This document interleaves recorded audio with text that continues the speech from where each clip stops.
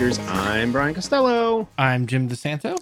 And I'm Katie. And tonight we have a special guest, a Caddyshack correspondent of sorts, Tom Rafferty. Say hello to the friends. Hey, Majors fans, how you doing?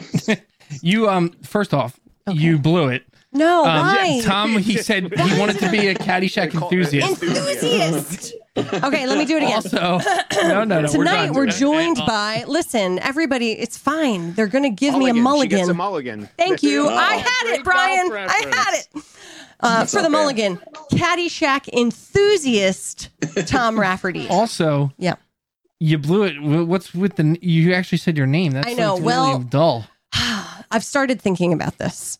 And I've realized that as the sole woman on the podcast, I'm doing a disservice to all women by going unnamed.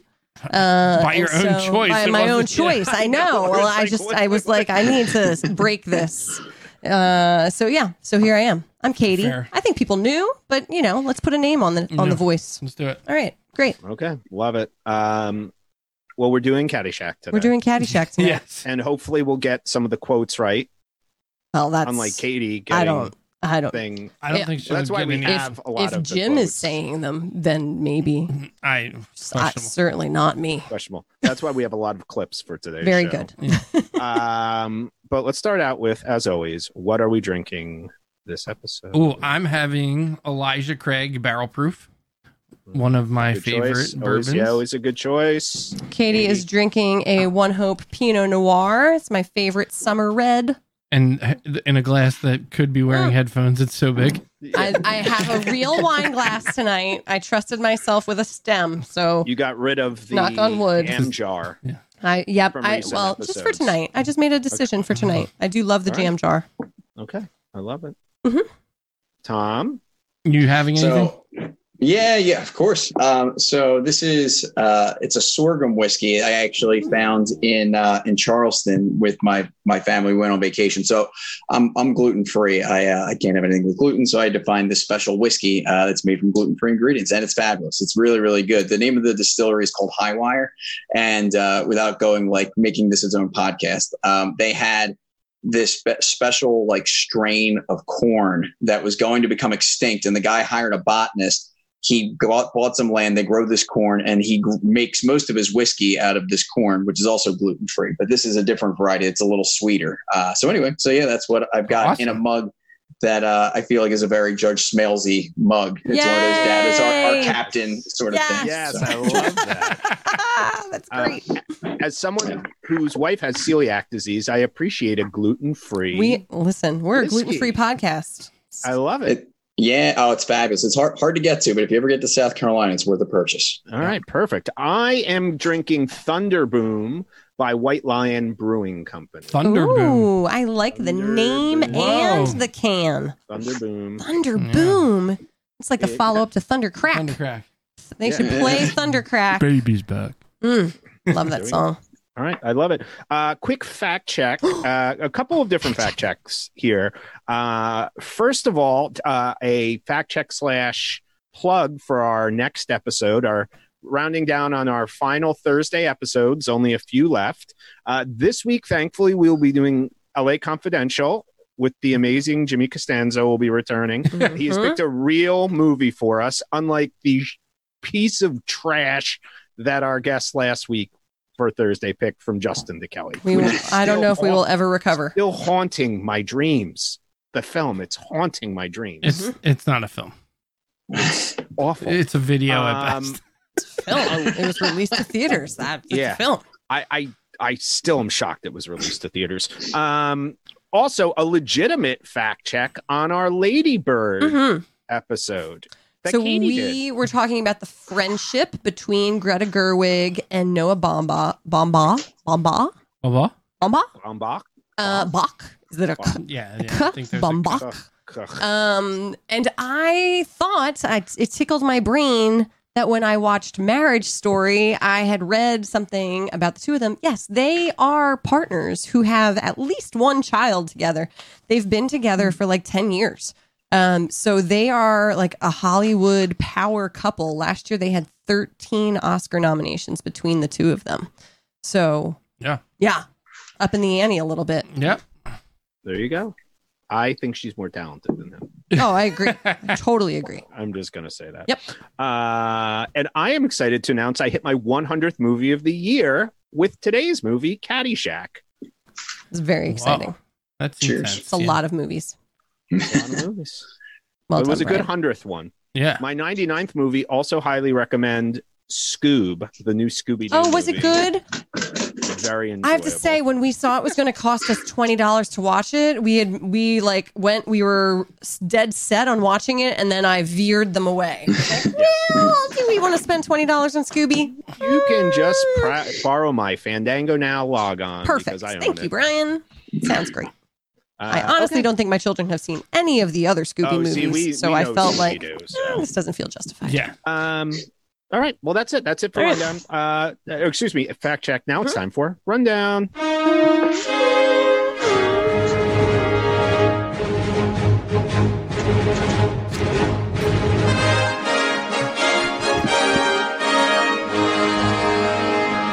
This is Rosanna Dana with the Rundown. Is that her name? God damn. I like that though. I appreciate the Is it a connection. Dana?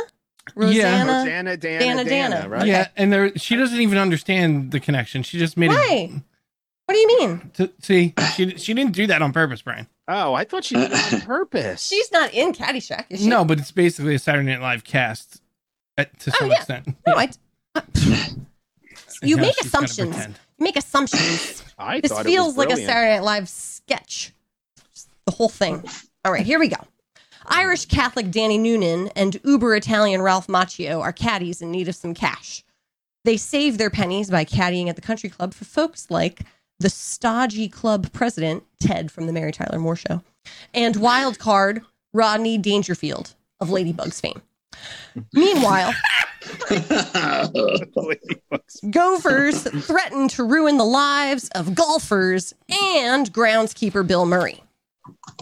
Throw in Distant some groundskeeper. PTSD, some wild teenagers, some racism, socioeconomic conflict, and some sexism, and you've got Caddyshack.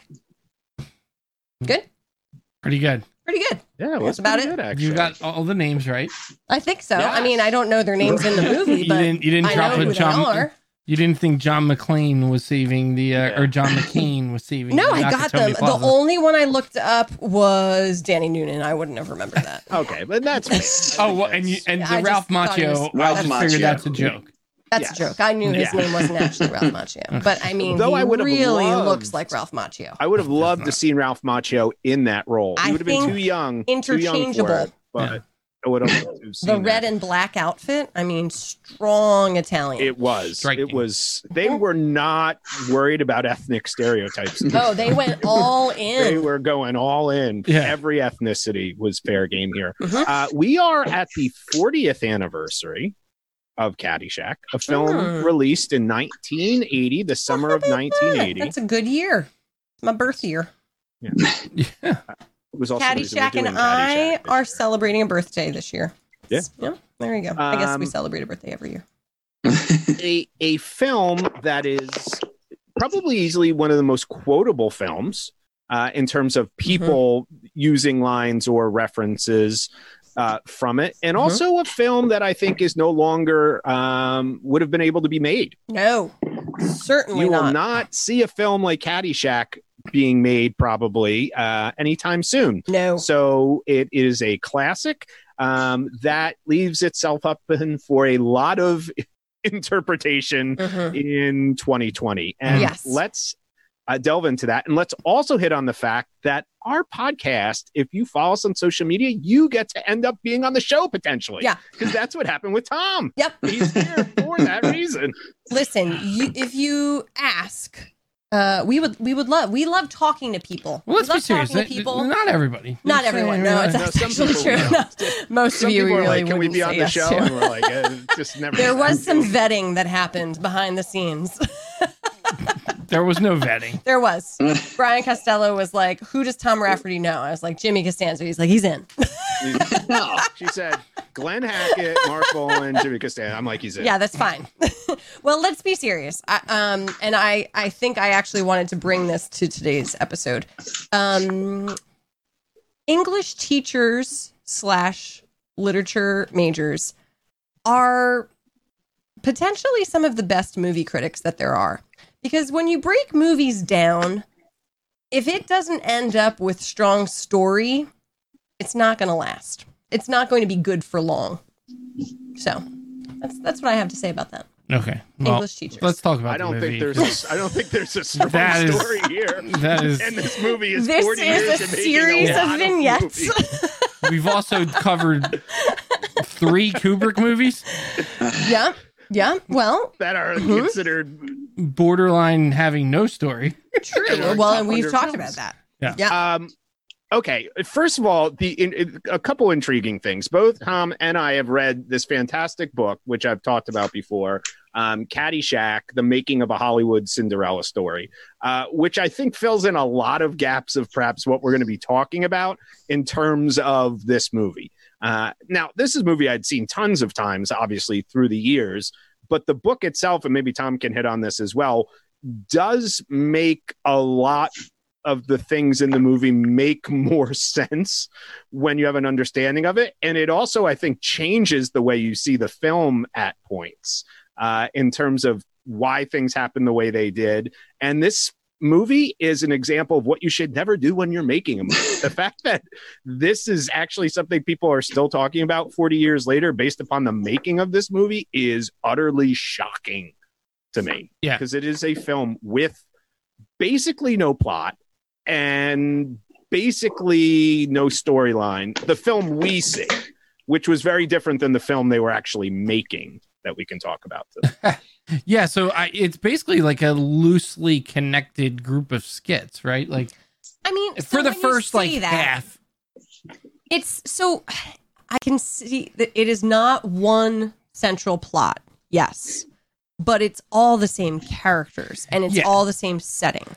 And so when you say it's a loosely connected set of skits, that makes it sound like it is a day in this place with these people. Well, it's more than a day, but it's a day in the life kind of situation, right? Right. So, yeah, it's interesting is that they thought it was some, and you guys could probably, talk about this, but one of the writers or someone probably worked as a caddy or was involved in this life at some point. And had a bunch of funny stories that they wanted to kind of link together. And this is basically like one step up from like a student film as far as like how it probably came together. So I'll let you guys tell us. Yeah, tell us the truth. Yeah, behind the fiction. Yeah. So I guess I'll jump in if I may. So the Brian Doyle Murray, who's Bill Murray's brother, was a caddy, and I believe they mentioned Bill Murray was too at this country club in suburban Chicago, and that was the inspiration for this for the story. And now they obviously took liberties with the stories and the experiences that Brian Doyle Murray had, but that was in fact the inspiration. And it's really funny because a lot of what you're saying is similar to the experience that I've had. So as we mentioned, I'm an enthusiast. I love this movie.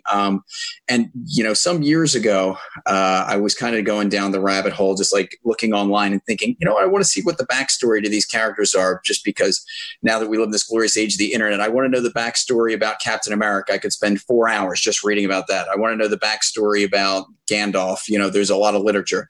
I can remember literally literature. Indeed, there's actual yes, indeed. So I remember Googling and looking up how did Ty Webb make his money? And the internet basically spat back one response, which is don't worry about it. Like it was like completely.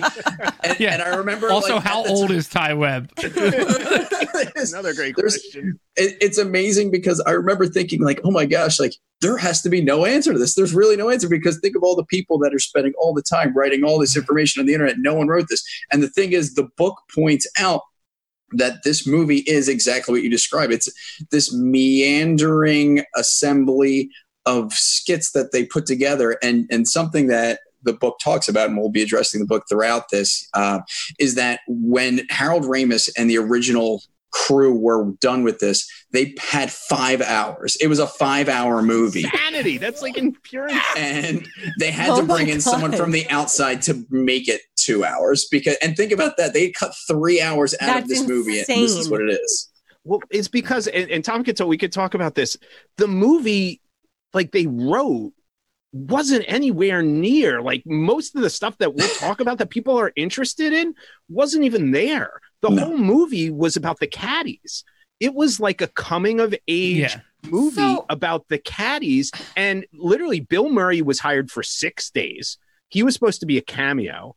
Chevy Chase was in there because the studio said you have to have a star. So he was going to be Ty Webb, but he wasn't. I mean, he was in it probably about as much as he would be. And then all the other things were just supposed to be glorified cameos. And they started filming it and they're like, no, you got to have more of Rodney Dangerfield. You got to have more of Bill Murray. You have to have this. And the Lacey Chevy Chase were supposed to fall in love and get married. It was supposed to be a really conventional coming of age comedy. And almost none of that is in there. And that's what, I mean, a lot of the cuts were that the storyline, all those caddies you see that you barely see had like fully fleshed out characters and storylines. Was it scripted, ad-libbed? Did they changed it mid-shoot? Like how did that all? So it's actually funny you should say that, because as I was prepping to make sure I had information at my fingertips, and I was so nervous to misquote or to get a quote wrong, because this movie is so predicated, the enjoyment is so predicated on getting the quotes just right. So I'm thinking, okay, I'll have them up in front of me. So I Googled Caddyshack full script. There isn't one. The only things that exist are the original script that Harold Ramis wrote, and it is nothing like the movie. Like, I was reading it and thinking, this isn't in the movie. What is happening as I'm looking at this? And that's the only script that you can find. Nobody, I guess, took the time to type down, I guess, sort of reverse engineering from the movie back into a script. The only thing that exists is the original script, and it is completely different than what you see. So they had to ad-lib it. I'm sure Bill Murray, the book indicates that Bill Murray ad-libbed a ton of it. And I'm sure that many of the other characters did as well, at least the people like Rodney Dangerfield, the people that had some sort of cachet. But I mean, if there was a script, I mean, it's what I've seen, and it is not the movie you see. Yeah. I mean, for example, like if you were to go through it, I think we have some of the clips. But Tom, you were talking about before, like the interaction between Chevy Chase and Michael McKean or Keith, who's Danny Noonan. Like that was supposed to be a relationship that you see in the movie that they play. But Chevy Chase just kind of goes being Chevy Chase, and the whole, one of the famous quotes is like, "Danny, do drugs every day?" Yeah, and he's supposed to say something. Yeah, we'll play it. So here's just the bite of that. Yeah. You take drugs, Danny? Every day. Good. That's literally it. I thought it was going to be longer. No, 4-second clip you sent me. No, but that's the clip. That's the line. But that was emblematic of what was happening. Like Chevy Chase read that line or ad-libbed that, and he just said it right back to Chevy Chase. He's like, "Do you do drugs, Danny?" And he's like, "Every day." Yeah. None of that is prepped. And the Chase character was written for Chevy Chase. Completely. That was tailored to him. These guys got this movie because they made Animal House. So Ramis and Doug Kinney, who I didn't know much about without reading the book, but they were the guys who started Kenny did the National Lampoon's magazine. They made Animal House and made a lot of money, but they didn't get any power. So then he and Harold Ramis say, "I want to direct, I want to produce." They've never done it. Mm-hmm. And they like come up with a Caddyshack, in the form, but they said, you got to get somebody. And Kenny was best friends with Chevy Chase, who was like the biggest guy in America at that point after Saturday Night Live's first year. And he said, he and Chevy Chase like to do mounds of cocaine together. And he's like, "Yeah, I'll come down to Florida and do this movie with you."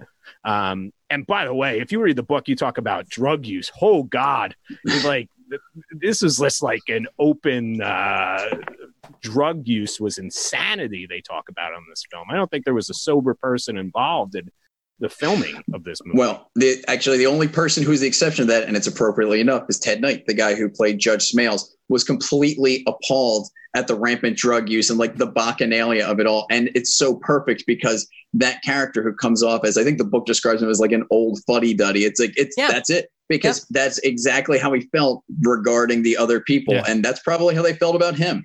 Yeah. And every time I watch this movie, I'm reminded that he is by far the best part of this movie. Oh, he's fantastic. Not even close, hands down. Yeah. I am hoping you all enjoyed him on the Mary Tyler Moore Show. Am I the only one that knows him? Sorry. He is a legend. In Nick at Night history. Yeah. I preferred him with one Mr. Jim J. Bullock. Yeah, on Too Close for Oh, Comfort. yeah, that came later. That's the one I'm thinking of. Terrific at Okay. Night Yep. show.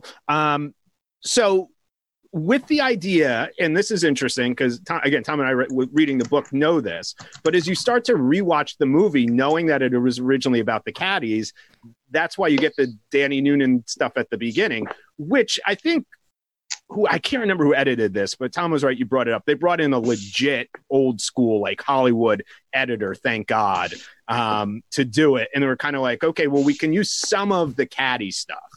And it could be like a window, like an entrance into the country. I mean, if you had if you had to distill this movie down and talk about the plot without like any of the comedy, the story is Danny's coming of age and deciding sort of what he wants to do with his life, or at least what he doesn't want to do with his life. And so like that part is still there, and it works because they give you enough to kind of show you that he's conflicted and trying to make a decision, and then whether he should go for this scholarship and kiss Smale's ass or not, and do this and that, and then kind of it all leads to the moment where he decides not to.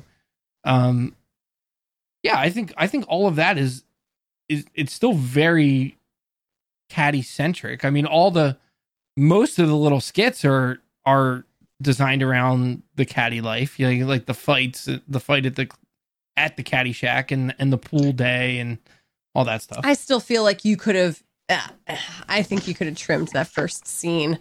Like when you look at the movie as a whole. Oh, what do you mean? Which first scene? His in the house? The house what, is a weird I mean, scene. It's like, so what are we supposed to take from that? I think that Brian he was lives talking with 1,000 brothers and sisters and cousins and really it was needs basically money. my grandparents' house down the shore. It did remind me of like, this is the shore house where everybody comes to crash. That was the Murray brother thing, right? This is all supposed to be around the Murray brother. Danny Noonan was Bill, and was he Bill's older brother, Tom? I can't remember that they were basing Danny Noonan on. He won a caddy scholarship and everything, and yeah. So I don't know the order whether Brian or Bill is the older one, but yeah, in fact, it is definitely based off this. And it's funny because you're talking about, no one is safe. No ethnicity is safe in this movie. And there it is. Like, here's your Irish Catholic family. Yeah.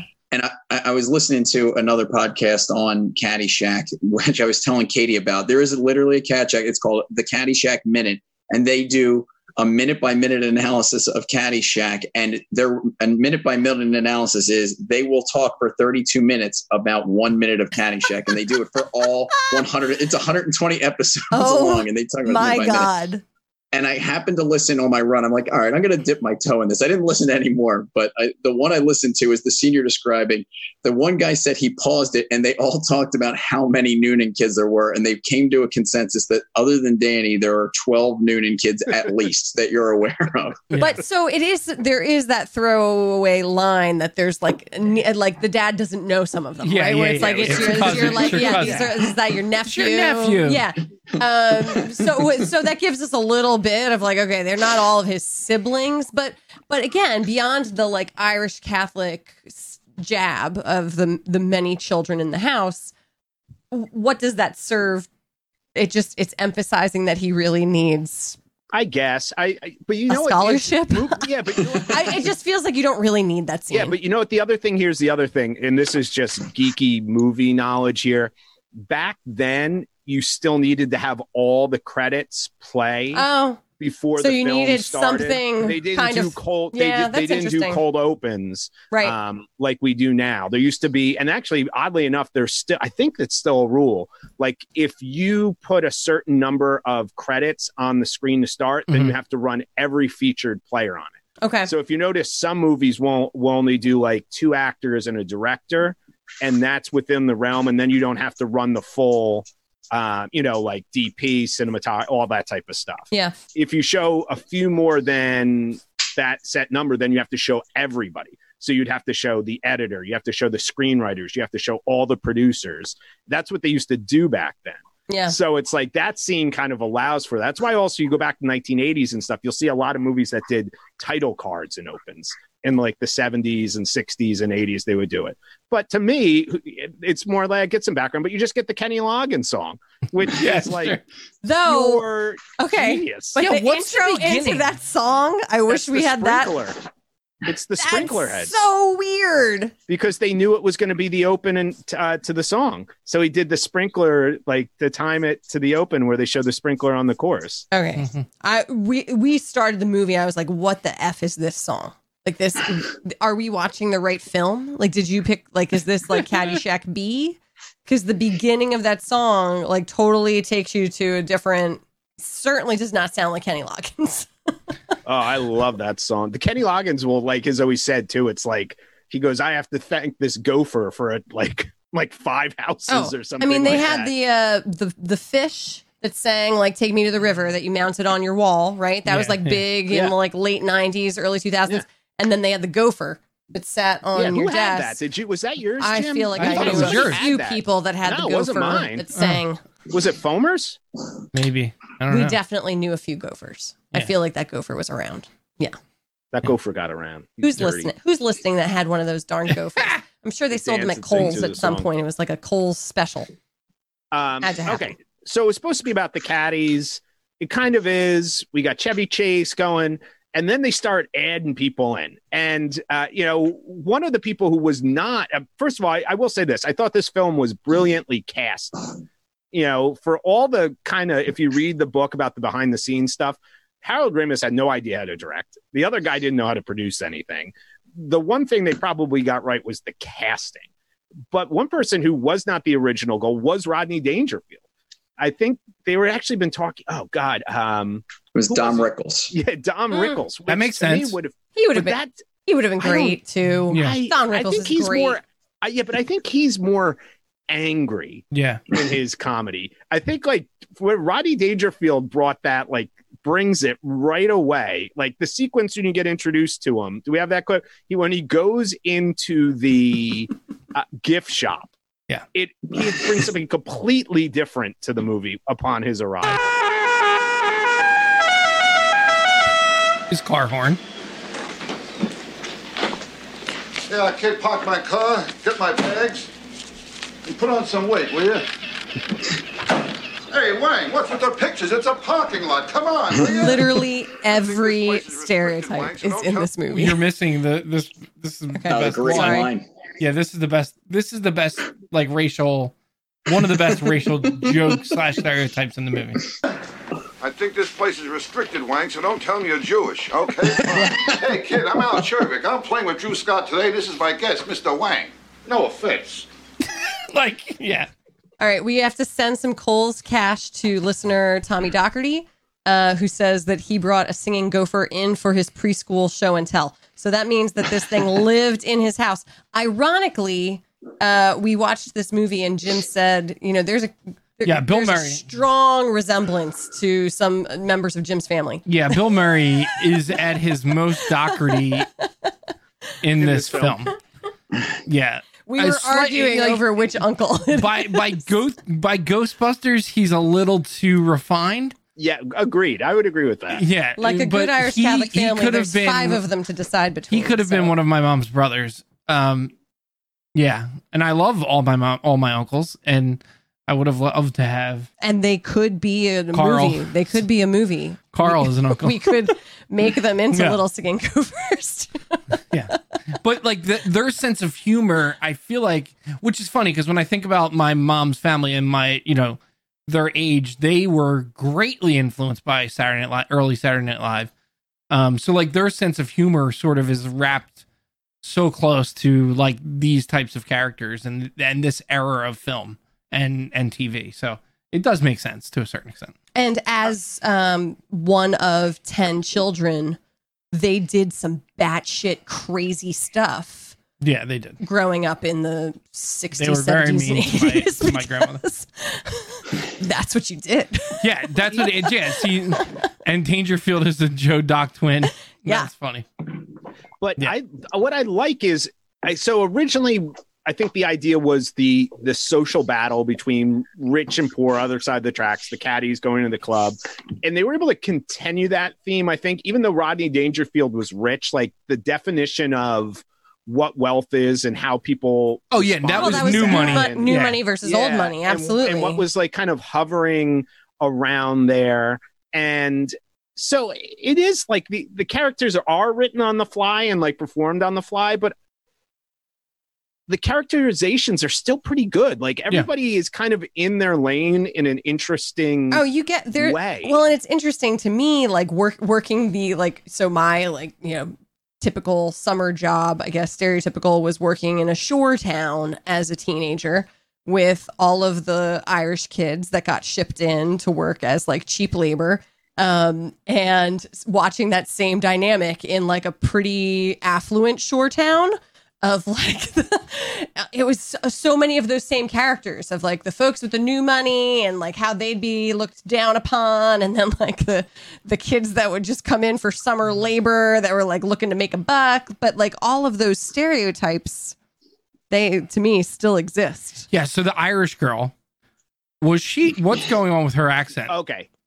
Yeah, I knew it had. I knew it had to be in the book. Certainly not This Irish. is something I never knew until I read it, and it's really interesting. So the person that you're referring to is the very subtly named Maggie O'Hooligan. Yeah. Is her name. Yep. And she is actually Brian Doyle Murray's girlfriend. Oh, And interesting. yeah, so that was kind of her in for this movie. And actually, she was originally but she was considered to be the the Lacey Underall character, the one that was supposed to be the bombshell sort of in, for the movie. And they decided that she would kind of fit this other role better.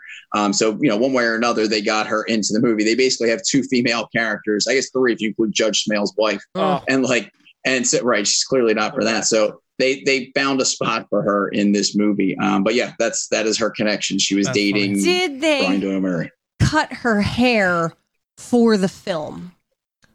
I would like to know. They didn't say that. They is very did short. really stress It that is she a had a horrible haircut. Well, the accent is worse. It's like Tom Cruise yes. and far and away Irish Yeah. accent there. I don't know why they were Well, so. thanks for nothing. What's worse, the accent or the haircut, or the costuming, the outfits they make that poor girl no, wear? Drew but put it in the that chat was- literally Tanks just as I was tanks for saying it. nothing. Well, thanks for nothing. The full red outfit, the all red outfit that they make her wear as an Irish woman. But this was Red is weird. not There a was good color on the Irish. There were some very odd things I found in like reading the book and then watching the movie that they were so intent on being authentic in certain areas. Yeah.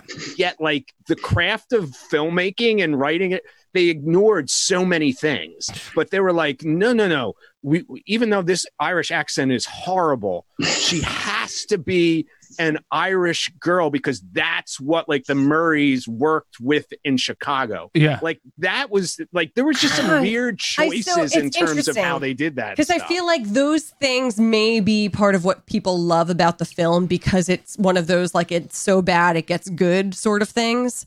But the other side of that is like when, the filmmaker holds so strongly on to like, but I need to bring back to life my actual experience. Couldn't you argue like something gets lost there? Like when it you're was a weird- sacrificing like a good performance. like a good performance. Well, however, I will say that like the as bad as the performance is in certain spots for her, it's the only time there's anything like kind of heavy. Yeah. Yeah. No, I Agreed. don't say And take I her think character out. I No, say but like I there's think it no reason resonates. for her to have a fake Irish accent. Right. I completely agree. And I wonder if that filmed, I can't imagine how many scenes with her were cut. Oh my God. That were just How many sliced takes out did in that take for them to 5-hour get cut. like not good enough? Yeah. And in fact, there was supposed to be, talking about Katie mentioned this earlier, there's not, there seemed like there used to be more caddies. Yeah, there was. There was actually a love triangle between Ralph Macchio, a.k.a. Tony D'Annunzio, and Danny and Maggie. That was a main that was inferred plot to thread. at some point. Where he's wasn't it? jumping outside their window. Yeah. And then Wouldn't make no he sense unless asks you know her that. Yeah. about it after. I feel there was definitely like an implication there, and then obviously she says later that she's sleeping with other people. But Yeah. I did like that little curveball. So there's only so much you can, save in the editing room when you're supposed to have a movie that's about caddies, and then it's 5 the hours producers keep saying, "No, you need more Bill Murray. No, you need more, Chevy Chase. Yeah. No, you need more, all of these things being put in there." Can we ask Tom Yes. a favorite scene? What do you think, Tom?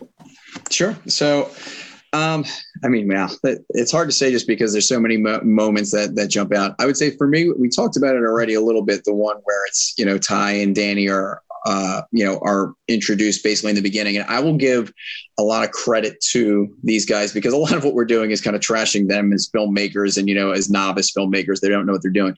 But the one thing that they do great is introduce Ty Webb. So if you think about a really good introduction to a character, they just let the audience figure it out based on the clues, right? They don't need to come right out and say, "Oh, this guy makes a ton of money and he doesn't work very hard for it and he plays a lot of golf and he's great," right? You kind of understand that this guy is who he is through this sarcastic, exchange that he has with Danny. So, if I could give a comparison, so in Trading Places, when you first meet Eddie Murphy's character, Billy Ray Valentine, there's no verbal clues about what kind of individual he is. You just see him, rolling himself out, trying to pull a scam, pretending to be a vet. And you're right away, you're like, got it. I know exactly who this person is.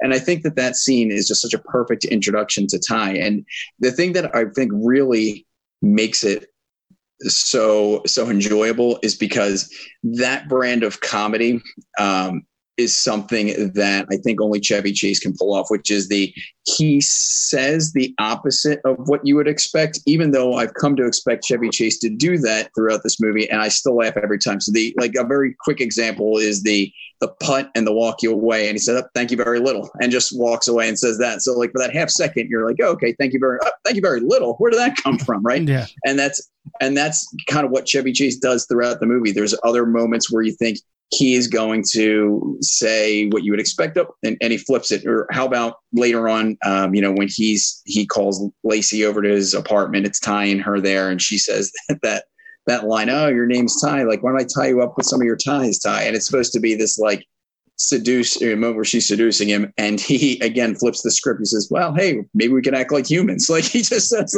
he completely throws it like you're acting weird. This is uncomfortable. Please don't do that.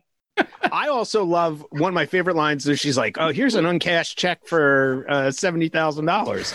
It's like, keep it. That was real. That was based on one of the writers. It was Doug Kenny. Doug Kenny used to have checks of $100,000 checks just lying around his apartment because he was one of those people. And people were like, "Doug, here's a check for $140,000 from Universal Pictures." He's like, "Is that where it is?" Oh my God. I can't imagine. But you know what? I think as Tom was talking, something came to mind. I think that introduction is an example, though, of the fact that Harold Ramis, and he even talks about this, like the fact he didn't know how to do a movie and he was just going to do it. And he was just going to trust the instincts of working on National Lampoons and all this stuff where we can improvise and we can do this is why this movie works. I don't think somebody working within the confines of regular filmmaking would have been able to pull this movie off, because they wouldn't have allowed for the things that happened. There's a ton of stuff that obviously doesn't make it. They didn't know what they were doing, and they were having problems with focus and all this other stuff. But all the stuff that becomes the good part of this movie only happens because they're novice filmmakers. Well, and that's interesting because I think the discombobulated nature of it and the wild variations in tone at times make it hard. I think there's still moments in this film where watching it 40 years later, you cringe or you say like, "Oh, that doesn't age well." Yeah. Like not okay. But because the characters are not lovable. I mean, they're lovable, but like, they're many all of them are bad people because they're doing. Right? The movie isn't making a commentary on like race or gender or anything like that. Horrible culture of humans. Right. These are bad people doing right. awful things, and that's sort of like, I don't want to say it like forgives it, but it does make it easier it does make it more authentic Right. to Like watch. you look at Where Rodney it's like, Dangerfield, you're like, yeah, he would say that. And Yeah. the Ted Knight character, yeah, he would say that, right? Like, because they're assholes. yeah, right. And Well, and I also think I can't remember who was saying this about it though. They said in the opening, once the gopher was actually in the movie very little, and they actually went back and reshot a bunch of stuff. That was an showing- excellent decision. Showing but they More also gopher. said like the minute you show him popping up to that Kenny Loggins music at the beginning and he's dancing and stuff, you've kind of established a tone that Yep. you can go anywhere now. That's true. And then they kind of go into Smales being crazy, and then they go into Chevy Chase and Noonan, and it's like, okay, this is what this movie's about, and they're very upfront about it. And going back to that awful from Justin the Kelly that comes to my mind, like Caddyshack, what they did is they established this is going to be ridiculous. We're going to do this. And they didn't try to be overtly serious. There's some themes that run throughout it, but it's allowed to just kind of hover there because you're enjoying all the other stuff. And again, you can enjoy all these characters because they're in this kind of surreal world where this gopher is a character in a sense. And consider this as well too, that, you know, we're talking about like, how does the gopher work? Does it not work? Is the gopher good? And the reason why we're saying it is because, you know, it looks campy. It obviously is it's very obviously a puppet. But the funny thing is we're having this debate that is much more realistic than the puppet. If you Google it and look up what the original gopher puppet looked like, it was awful. It was like a sock puppet. It was so bad. It makes what they actually use look like Avatar level CGI. It's unbelievable how bad it looks. And it's funny because we're talking about how campy what they used looked instead of what it could have been. No, I think I was watching it last night thinking like the gopher holds up. I mean, like think the gopher's gopher great. still He's looks adorable. cute. Like there's definitely like it. You can still believe it as like an animal, right? Like it's still good enough that it works. It's got personality, and like I don't know. I and love in the the gopher. end, it's the gopher's really the only antagonist. No, I'm sorry. like the only likable character. Well, that's true. He is that sort of comes out. I guess you can like Danny, but he's still a shitty person. No, he's shitty. For most Yeah, of the I don't movie. like But he's Danny. also an 18-year-old kid. But you know, some of the other things about their ability as they were filming it, you know, again, as being kind of rookie filmmakers, was their ability to understand quickly where things weren't working. One of the most famous monologues is the Dalai Lama. Yeah, the Gunga. Gunga. Do we have a bike? Do we have a? I don't think we short have that version. one. Do we not have a short? I thought I sent a short version. No, we of have that Cinderella one. Man. No, Okay, we don't have but that one. that was not originally intended for Bill Murray, and they filmed it with somebody. I can't remember. They said it was awful. They filmed it with somebody who was older, and they filmed it, and Harold Ramis knew. He's like, "This is horrible." When Bill shows up, we'll just have him. We do have this. it. We do have Hold it. on. Sorry. Yeah, because this is a hear great. little of this. I don't know where this is. Hold on. Galunga. Gunga. Gunga la gunga. So we finish 18, and he's going to stiff me. And I say, hey, Lama, hey, how about a little something, you know, Yeah. for the effort, you know. And he says, oh, there won't be any money. But when you die, on your deathbed, you will receive total consciousness. So I got that going. So here's the thing about this scene: Go. is if you are a young person of a certain age who has a summer job, Yes. you are bound to run across people like this who have been in that same employment for forever. Preach. Forever. This is my Bernie's Pretzels moment. Like Yes. having worked at, there were characters coming in and out of there.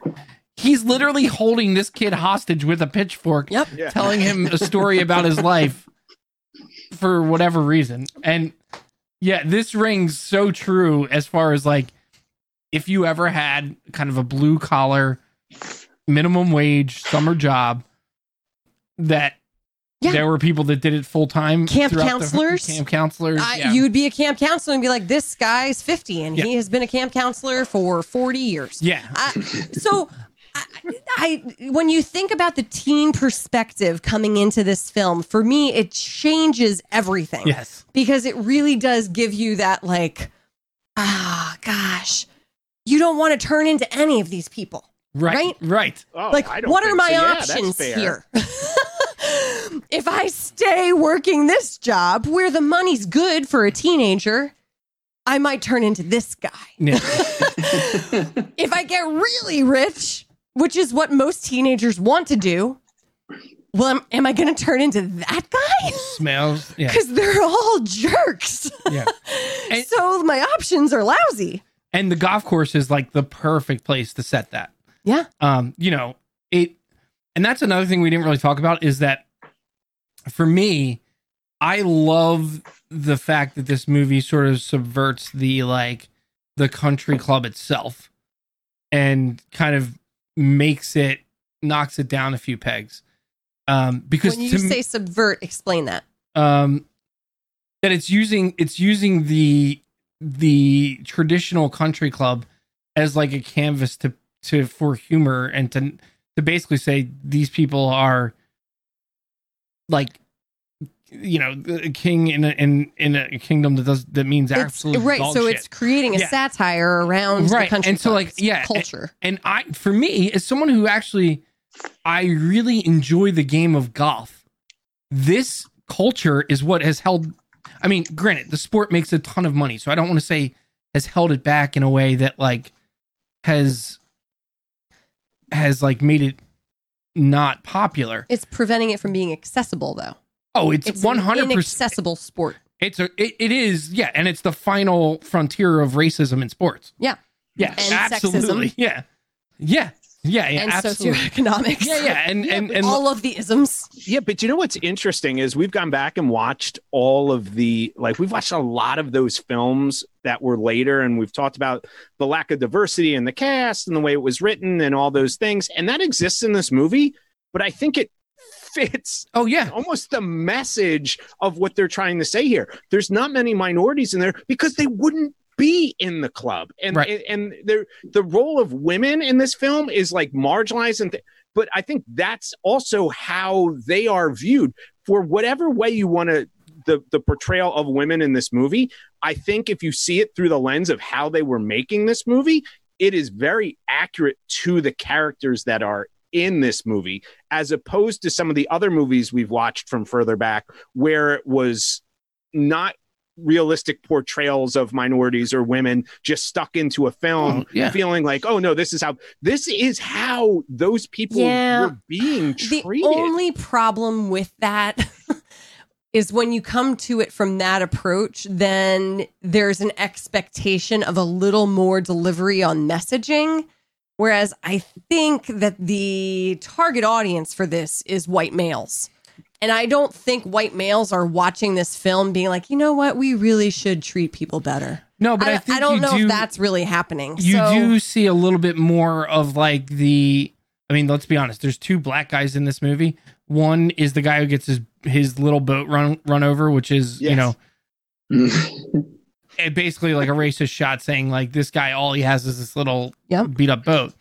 And then they just ran it over. And then the other one is the attendant, the clubhouse locker room attendant. Yeah. Who hears them making racist jokes and ruins the pair of shoes. But you do see him at least interacting with the other service staff later at like a friendly level. Mm-hmm. So I'm not saying that's like a comment on, you know, the haves and the have-nots, and the have-nots being more likely to be not racist.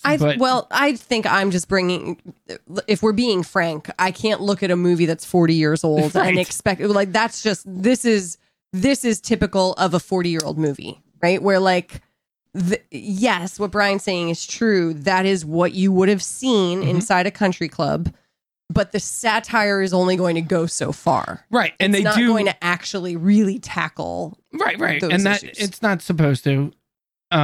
You know, they do the joke that he overhears is Judge Smails, a judge, saying it to a priest, a bishop who's not a Catholic bishop.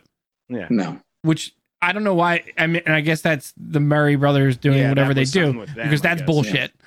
That would have 100% been a Catholic priest, a bishop, a Catholic bishop doing, you know. I think it just worked as a joke in the movie. Yeah, well, no, because later on he needs to, because later on he makes the joke about Danny and basically saying that Catholics are also discriminated against, and that's whatever it is. But yeah, I don't think it needs to make a commentary other than saying like the worst people in this movie are the ones making those kinds of jokes. Yeah. I recognize it's a 40-year-old movie. Like it's going to have a lot of problems because it's 40 years old. No, but because it was made in 1980. That's not the point though. The point isn't that like the things they were doing were not problematic because the movie's 40 years old. Like if you set a movie today in that time period, I think that's what Brian's saying is like, if you made a movie today, which you couldn't, obviously this would, to me, the fact that they're trying to characterize these snobby country club people, I think that's part of the character that they were going for. So how that's not because it's 40 years old. That's because they were trying to make a comment about how awful they were. Right, but so again, there's that difference between the way that the character operates and then the way that the storyteller operates. Right. And so again, you have the treatment of Ted Knight's granddaughter, niece, whoever she is, right? And so there's those two different lines where it's like, here's what the character does, but then here's what the storyteller does. And that's what tells the audience how to feel and what to think. That's where you run into troubling territory with a 40-year-old film. Right. Like they don't do kind things to women in this movie. This movie does not make you think twice about the way we're treating women. No, and neither did... Right? I mean, but it's a 40-year-old movie. I can't remember Animal House that much. Maybe you guys can speak to that more, but that was what else they wrote. And I don't remember women being in the bad. I mean, this was targeted for men. Yeah. And I think, maybe we could... I was interested in your take on the movie, Katie, mainly because in the sense that this is not a movie, again, like we said, that probably in any way where you at any age would be the target audience. No, they were not making this movie thinking about women. I mean, and that's just the reality of it, right? Like this movie was written by men for men. That's just the truth. I don't know if you're going to find many women who are Caddyshack fanatics. I can appreciate that it's a funny movie, but I also feel as I'm watching it, like this is not for me, right? This wasn't made for me. That's just how it feels. Tom, what do you think is the most beloved scene by most people? Oh, that's a great question. When people talk to you about it, you've talked about yours. What do you think stands out the most for people when you hear them talk about Caddyshack? So, I mean, again, it's tricky to even say just because it is, in fact, so quotable as well. So I would say that if you're talking about the most beloved scene, I mean, a lot of people do really love the gopher as well. The idea of the gopher getting up and dancing at the end after, the golf ball goes into the cup and, all of the golf clubs magically shoot out of the bag, as well. And, everybody, jumps up and down and, moments after, Rodney Dangerfield sicks his very obviously Italian goons on Judge Smales to quote, help him find his checkbook. So I think that the exact moment specifically is, again, the golf course is in complete, it's destroyed. There's explosions going everywhere, which, by the way, were actual explosions that they did not tell the golf course they filmed it at were going to happen. They just basically were like, we're going to ask forgiveness later and pay for it. And so anyway, with the moment when the gopher pops up and starts dancing and you kind of, as the audience, has the relief while Kenny Loggins' I'm All Right's playing, I think that's the most beloved moment. It's almost just like saying like, oh, this movie, this was fun. And that's kind of it. It's like a very cute note to end on. I also was amazed, and I had heard this before, that the Bill Murray Chevy Chase scene was all just made up on the spot. Yeah. Because they hated each other. Do you remember that story in the book? Yes. Those two could not even stand being in the same room together.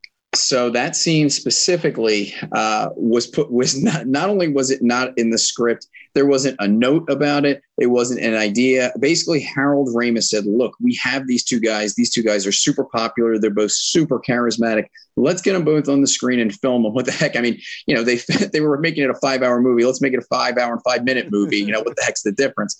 So they put them on there, and you can totally see. You can see it in a couple scenes with Chevy Chase, and I'll talk about some of them later on, where there's ad-libbing, and you can just tell just the dislike that they have for each other. And the moment, the line that I think it really comes through is where Carl, Bill Murray's character, is talking about his apartment. It's like a shack that he lives in. And he's essentially asks it kind of, hey, what do you think of this place? Here's my place. What do you think? And Chevy Chase, Ty looks at it for a second. He goes, it's terrible. It's horrible. Like he flat out just says, like, this is like a terrible place to live in. Why would you even ask that opinion? And I really think that's kind of what their relationship is. There's that sort of Chevy Chase comes from a very affluent background. I mean, he is himself probably pretty close to Ty Webb. He's a guy that grew up from privilege and would look down on other people, and it really comes through in that line, in that scene. And you can definitely tell. Now, that said, the interplay between the two of them is super, genuine. And it really comes through as, I would agree, a beloved scene, a scene that pretty much everybody wanted, even if it wasn't close to written in the first draft. Yeah. It's Should we listen to it? It's yeah. Do you want to? We'll Let's listen listen to it. It's a particularly long your place, Carl? clip. Let's just listen a little bit. Yeah, what do you think? It's really awful. But I have a lot of things that are on order. Credit trouble. I'm an assistant greenskeeper. They say that doesn't mean anything, until I'm the head greenskeeper. Can you give me a ruling on this? Well, sit down. Come on. No, I don't want to stick to anything in here. Yeah, I don't want to stick to anything in here.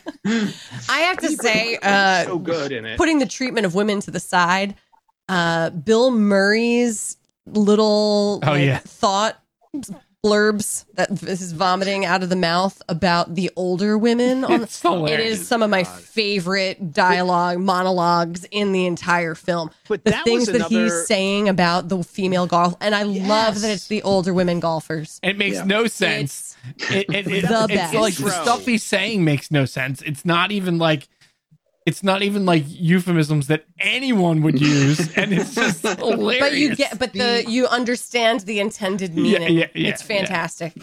But I don't know if I've ever thought about this, but until Tom brought up with Chevy Chase, but they do such a phenomenal job of introducing every character in the movie. Like each one, like that's his intro, right? To Carl Spackler. The Chevy intro is perfect. We played the Rodney Dangerfield intro. The Ted Knight one of seeing the gopher and running immediately as he would to his subservient and be like, you will be fired if this. Yeah, I think you get every character really well. Like you get who they are. Yeah. And that could be because they play on stereotypes. And so you use the stereotype to fill in what you don't know from the film. Yeah, I wouldn't say it's like a stereotype. It's more like archetypes than stereotypes. Yeah. Because, some of them are stereotypes. Right. Well, but I think they play into them so much that it's almost okay because it's like so over the top. You just get who this person's supposed to be. Which is probably why the Danny scene is in there in the beginning, because it's basically like you need to see the pressure / normal 18-year-old stuff he would be going through at home. Right. Which is like go to college at that time. Or you're going to work at the lumberyard. But you better pay your own way for college. It is funny to me that like watching this made me sort of sad for Chevy Chase. Because he is so incredible in this and in like his delivery and how funny he is. And the last thing I've seen him in is Community, which he is absolutely hilarious in that. But from everything I've heard, he's like borderline not even playing a character in that show. He is that guy, which is basically like the other side of the coin of this movie, which is like the rich guy who like he's almost like a grown up Ty Webb in Community who has millions of dollars and nothing to do. So he's going to community college, but he's like a racist asshole who can't see 3 feet in front of his face. Who's really good at one thing, but doesn't really care that he's really good at that thing. Yeah. Right? Like what if Chevy Chase like really put all of his eggs in the like, I'm just going to be a really great actor basket. Yeah. It would be whole different story. I think it's interesting that they crafted this for him because there was a run of movies where he was very good at exactly what Tom was saying. Is like the line delivery of things that were weird that other people couldn't do, but he would just do it differently. Like he did it in Fletch, which was amazing as well. And then his career, I feel like he wasn't able to make some of the adjustments that Bill Murray was able to make. Like this is, Bill Murray was able to take the Carl character and refine it. And Jim, you even brought up the beginning, like by the time we get to like Ghostbusters, he looks more like, I don't even know what to say. Yeah, and then move into the Wes Anderson movies. He's a totally and Chevy Chase, I don't think was ever able to make that leap. Yeah. And they were both brilliant at what they did. And I don't know if it's that what Bill Murray was able to do was able to transcend for longer. Yeah, I don't know. And that what Chevy wanted to do, that's just kind of moved on in terms of comedy. Like maybe Bill Murray's comedy is more timeless than what Chevy Chase is. I don't know. It does feel like when you watch Chevy Chase now that there's just like a layer between, right? There's like a sadness. There is. There's just but it doesn't feel like I feel like you watch him in this like a and dinosaur. You're like, he feels like I feel about Martin Scorsese. Like he's a comedic version of Martin Scorsese for me, which is that's like interesting. Yeah, I don't give a shit what you have to say anymore because you said the same thing. Like he never years. adapted, so he had his heyday and then he got stuck there. Yeah, I need more wine. What is the thing there? What do you think it is? So let's consider this. Actually, it's as you guys are discussing this, I think that there might even be a kernel of truth in there. So because we're all sort of in agreement that Chevy Chase is not the actor that Bill Murray is. Bill Murray has a lot more range. He's shown a lot more success, beyond this, Carl Spackler character. Chevy Chase has been more or less one note.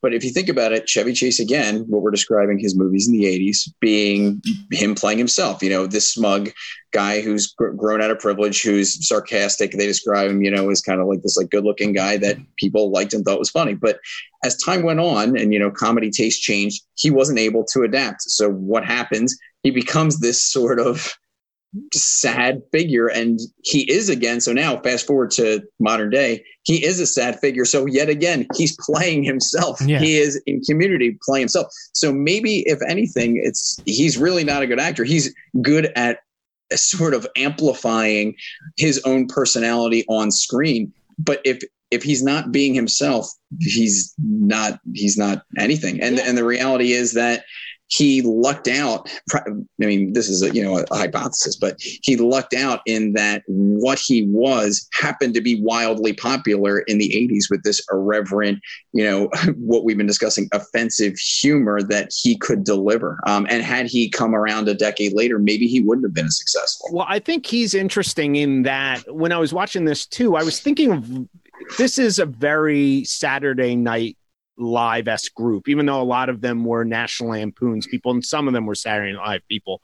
But this movie, I think, succeeds where other quote-unquote Saturday Night Live movies don't succeed, with the characters and things like that.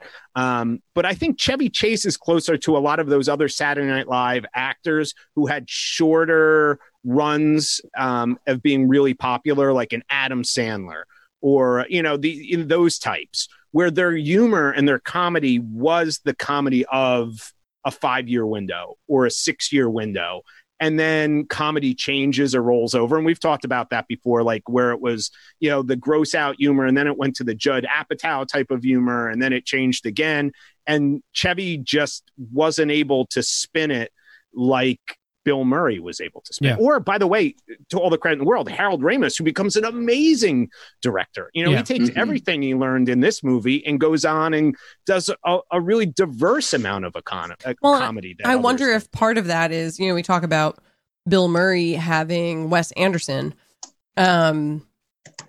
I have to believe that part of that has to be Wes Anderson knowing how to direct Bill Murray. Yeah, and that's the other thing. Right, Chevy Chase never allowed himself to be directed. Right, he's a hard from everything you hear, he's borderline impossible to work with. Right.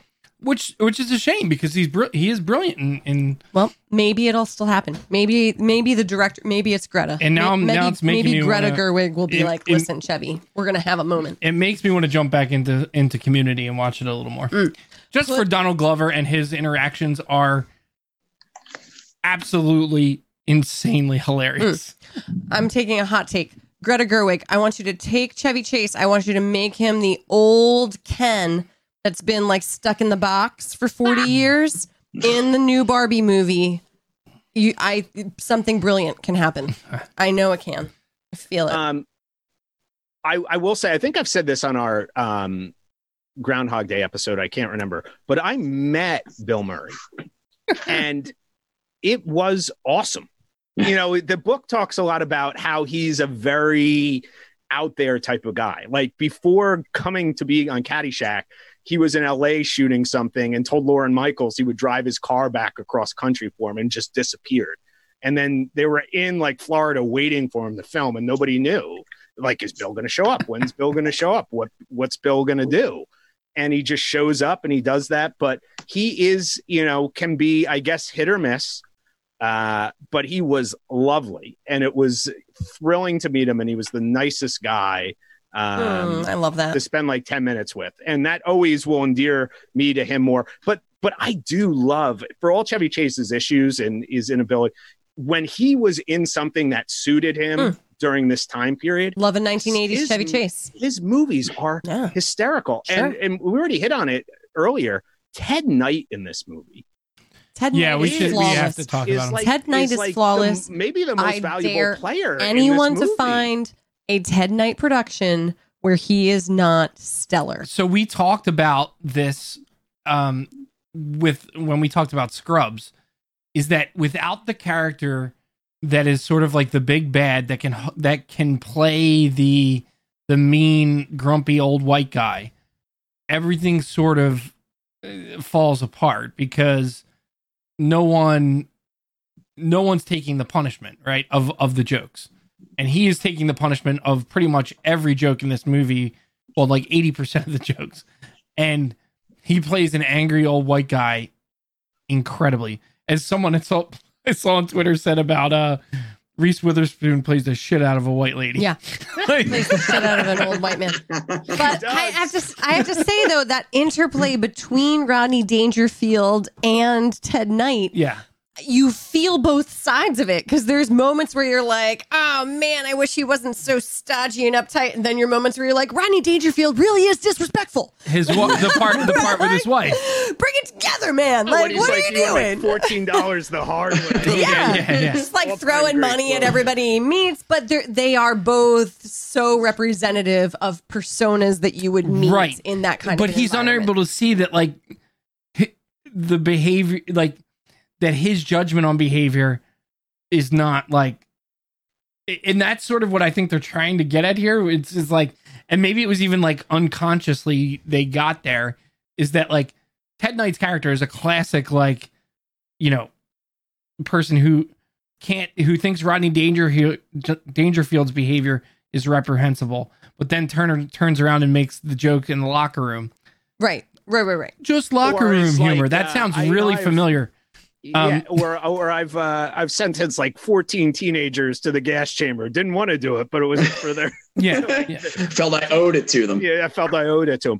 But also, I thought the speech when he's like, it highlights, and we've seen this, like this idea of privilege, like the almost how disconnected people are from reality. When he has that boat and he gives that speech, that poem that he wrote. Oh my God, the poem's like, so good. Oh my God, so good. That whole scene, and then that his wife breaks off what's that part of the boat called? Front part juts out. The little front part. The front part that juts out. And then Rodney Dangerfield saying, "My friend." Yeah, I love that whole scene. We will talk about this for 3 hours, but we got to wrap this up. All right, I'm gonna play one little clip from the boat because it does have the moment that I think me and Katie laughed the hardest. Oh my God, we never talked about Spalding. I know. Oh, Spalding. So this is the part that me and Katie laughed the most at. Unimportant character. I've got a little poem that I'd like to read in honor of this occasion, if I may. Spalding, get your foot off the boat.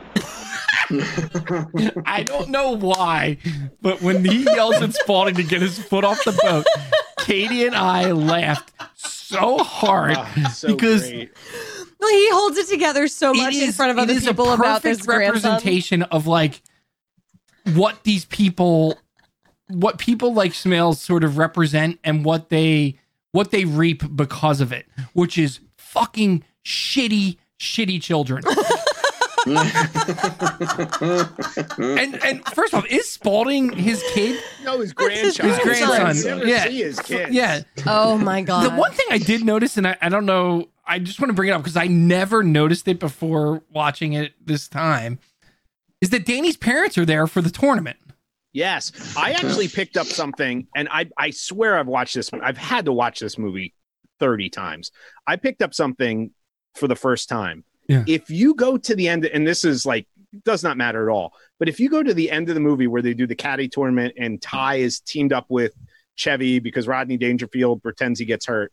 And so Danny's putting, right? And they're like, Danny, if you miss this putt, we lose. Right. That's not true. But that can't be true. They should have had the hole and gone the extra holes, but he hits it and then they win. I brought up the same thing because I forgot that same wavelength. I forgot that Rodney yells out, 100 grand, he makes it, which changes the whole bet, right? Right. But if he misses that putt, he's still got to tap in for push, right? Like to push to the next hole.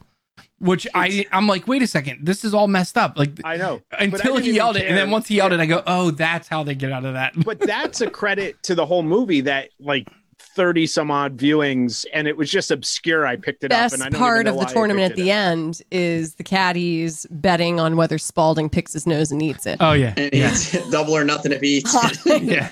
Love But there's so many little moments like the Havershams Oh, yeah. golfing. Like there's just Yeah, that's great. Yeah, It's great. and they do a really good job of showing like all the little pains that a caddy goes through, caddying for a couple that can not even see. It's just like like the little and then like the female caddy, you don't know she's a female at the time. She's clearly smaller than D'Annunzio, and she's got Al's bag, and it's like it has a keg inside in of it. Oh, It has it's like it's there's a gigantic. machine in there. No, it's literally a keg. Remember, he pulls the tap comes out. He So gets like, a beer. yeah. And he's yeah, but then the clubs shoot out. Sorry, Spalding is the nephew. the nephew. And then is the girl Lacey- niece? Is she a niece or a granddaughter? I think She's a niece. She's a she's niece. a niece. Niece and nephew. It's very all over. Yeah, the it's place. very Yeah. tenuous Yeah. bloodline. It doesn't matter in the least. All right. I feel like we did this it's- movie justice. Yeah, Well, you did. I mean, there's just so many parts you could. This is why 40 Because years it's later, 90 people- different stories. yeah, 40 years later, I will say this to this film's credit. There wasn't one character that I felt got, of the key characters, every character of importance I felt was up there just long enough. Yeah. Like I felt like and they knew where to cut it. Like if we had a little bit more Bill Murray, I think it might have gotten old. There was just enough of that. Like you got that's where Harold Ramis, I think, and those guys deserve enough credit. They knew just how much to give us, where it was like, I felt satisfied with all of those key comedic characters. Yeah. Which is awesome. And most people have seen it. If you haven't, watch it. I can't imagine anybody hasn't seen it. All right, it's time for 5 questions. Oh, we're skipping game of the week. Yeah, We skipping should. the game We're of the long. week. All right. Now you got me all confused. Oh, now here. he's not going to get the right sound. You want Well answers? done. I'm proud of you. I want the truth! Makes a man, Mr. Lebowski. What the fuck Keep is it. What? Tom, I'm on a mission to get less F words in the podcast. We're never By the taking. way, I hold on for 1 second here.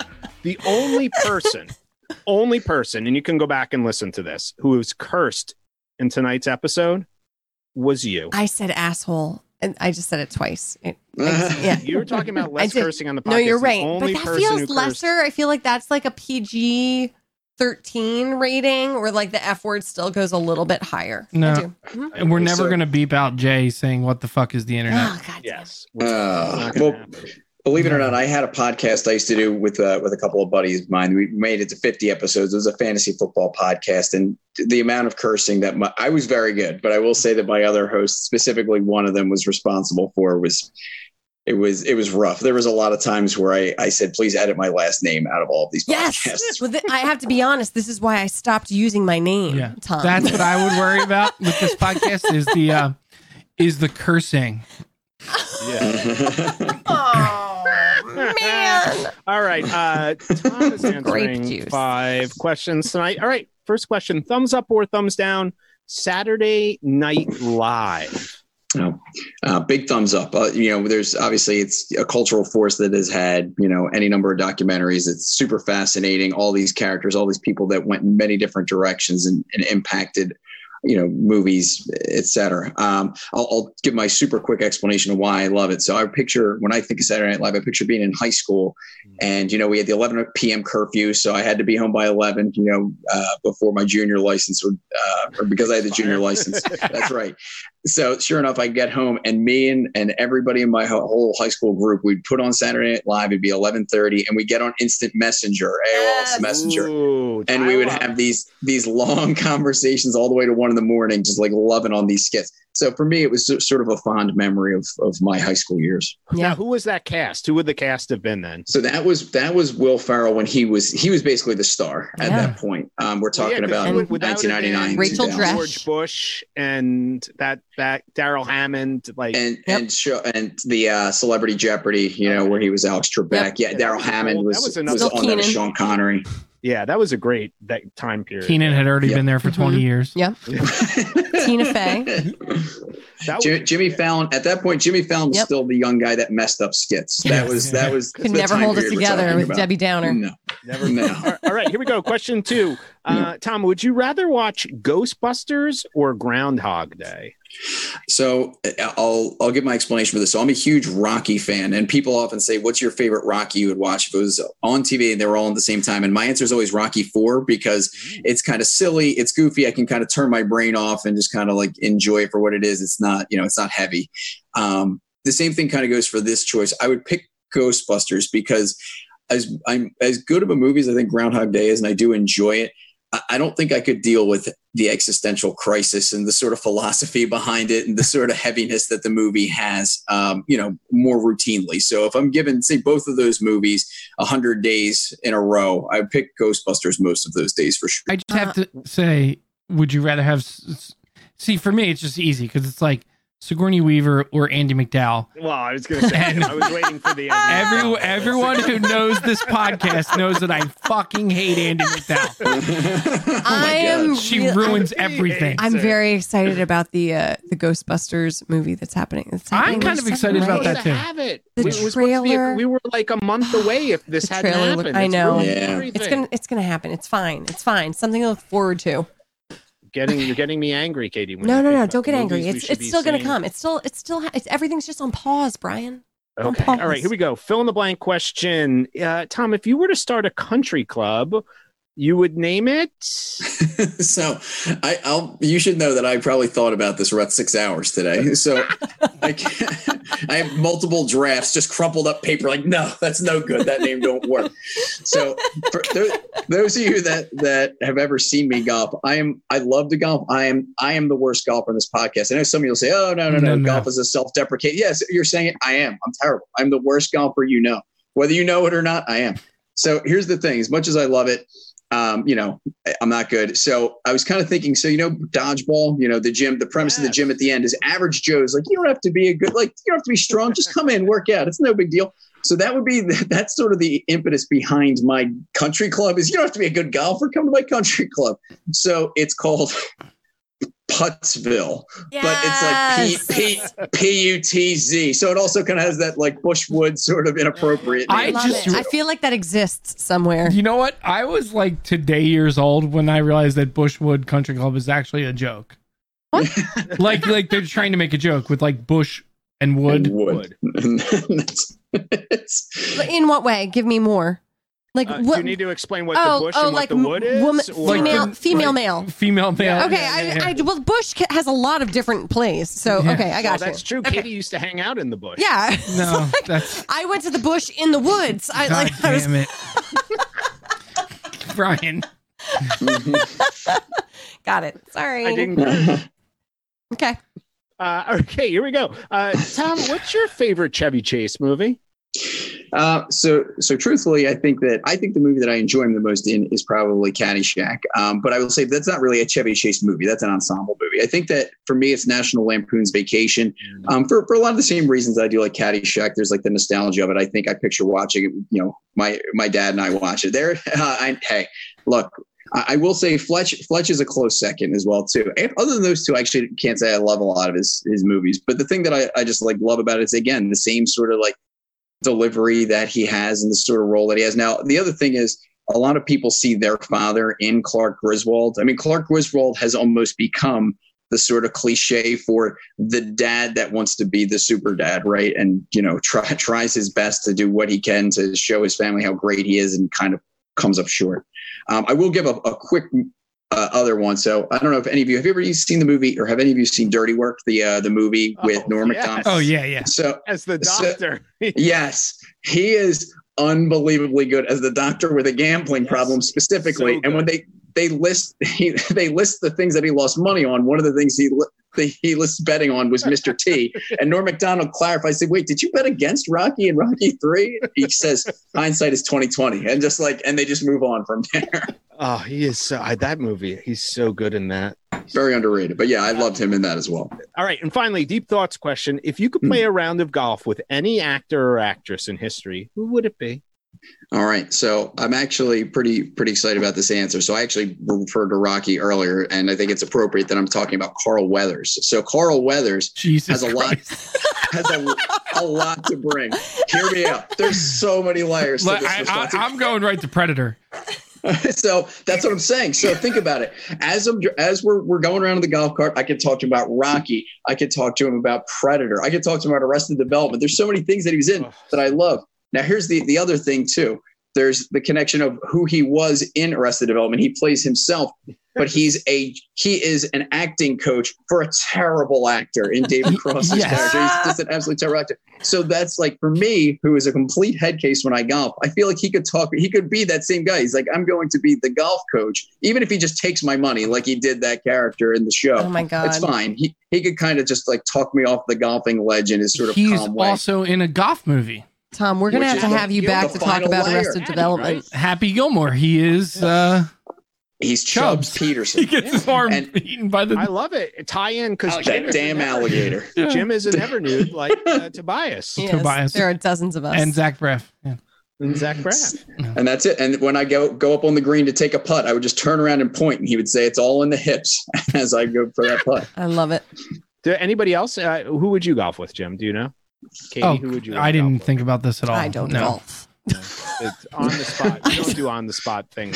I don't know. I mean, we don't do on the spot thing. No, I'm horrible at on the spot. I'll drive the golf cart. You guys bring your Which friends. is why you got that tech 6 hours today, Tom. I prepare stuff. Yeah, it's funny. Like I don't have like actor and actress idols in the way that like I would musicians. Well, who would I golf with? You would golf with Bill Murray or Tom Cruise, which is fucking so sad. So sad. You would have to go putt because can he lift a club? Is his little arms? His arms are not little. Jim, we've talked about antagonizing the Church of Scientology. You know on this show that before. he has had all of his clubs manufactured to make him look taller and stronger. So don't worry about it. Come on, Jim. He's 6'2" with clubs. Yeah. He has the lifts in his shoes. You don't have to worry. He is fine being emasculated by a woman on screen. It's not a big deal. My drive is going to go a galaxy. I'm gonna golf. I am gonna golf with Tina Fey, and we are going to race golf carts and drink out of full bottles of wine while you all golf. That sounds like a good one. All right. Well, that is Caddyshack. Tom, thank you so much for joining Tom, us. Thanks so much. Absolutely loved having you. Caddyshack enthusiast. Pleasure. Extraordinaire. Well done. We are going to be. I might be a correspondent now. Oh, yeah, you could. You have to pick something. Well, actually, there's no way you could pick the worst movie we've ever done. Nobody will ever be able to do that again. That's true. Yeah, Please, we're not even going to ask. The bars are low. Please don't even mention those words. You came and offered us your knowledge of Caddyshack. Now you pick a movie and we'll watch that. it. Love to do it. We're doing a movie with Jimmy Costanzo, who told us about his undying love for a film called L.A. Confidential. Mm-hmm. And I feel like we're fulfilling a dream for him. I have to be honest. Thursday when he we literally actually said that, first of all. It's a dream come true. It's a dream come true. This movie. But also thing number 2, I know for me, like my favorite movie changes over time. You know, I do a lot better with like maybe give me a top 5 or top 10, but like picking a favorite is always hard for me in anything. Jimmy Costanzo has had an undying love for LA Confidential for as long as I've known him, which is a really long time. So I do feel like this is a culminating experience on Thursday. We are making dreams come true. Making dreams come true. All right, I'm gonna go listen to some Kenny Loggins music while I go to sleep. We should play out with that. Do we have it? No, we don't have it, and we don't want to get. We've been getting blocked. We've been getting blocked. Right. They're watching. They're watching. The problem for is us. we have so many viewers globally that Facebook is targeting us now. That's true. For copyright violations. This is what happens. Too many people listening. This is what happens. Tom, thanks so much. We will see you again soon, hopefully. And we will be back talking LA Confidential next time. All Goodbye, right. everybody. See everybody on Thursday. Bye. Thanks so much, guys. Appreciate it.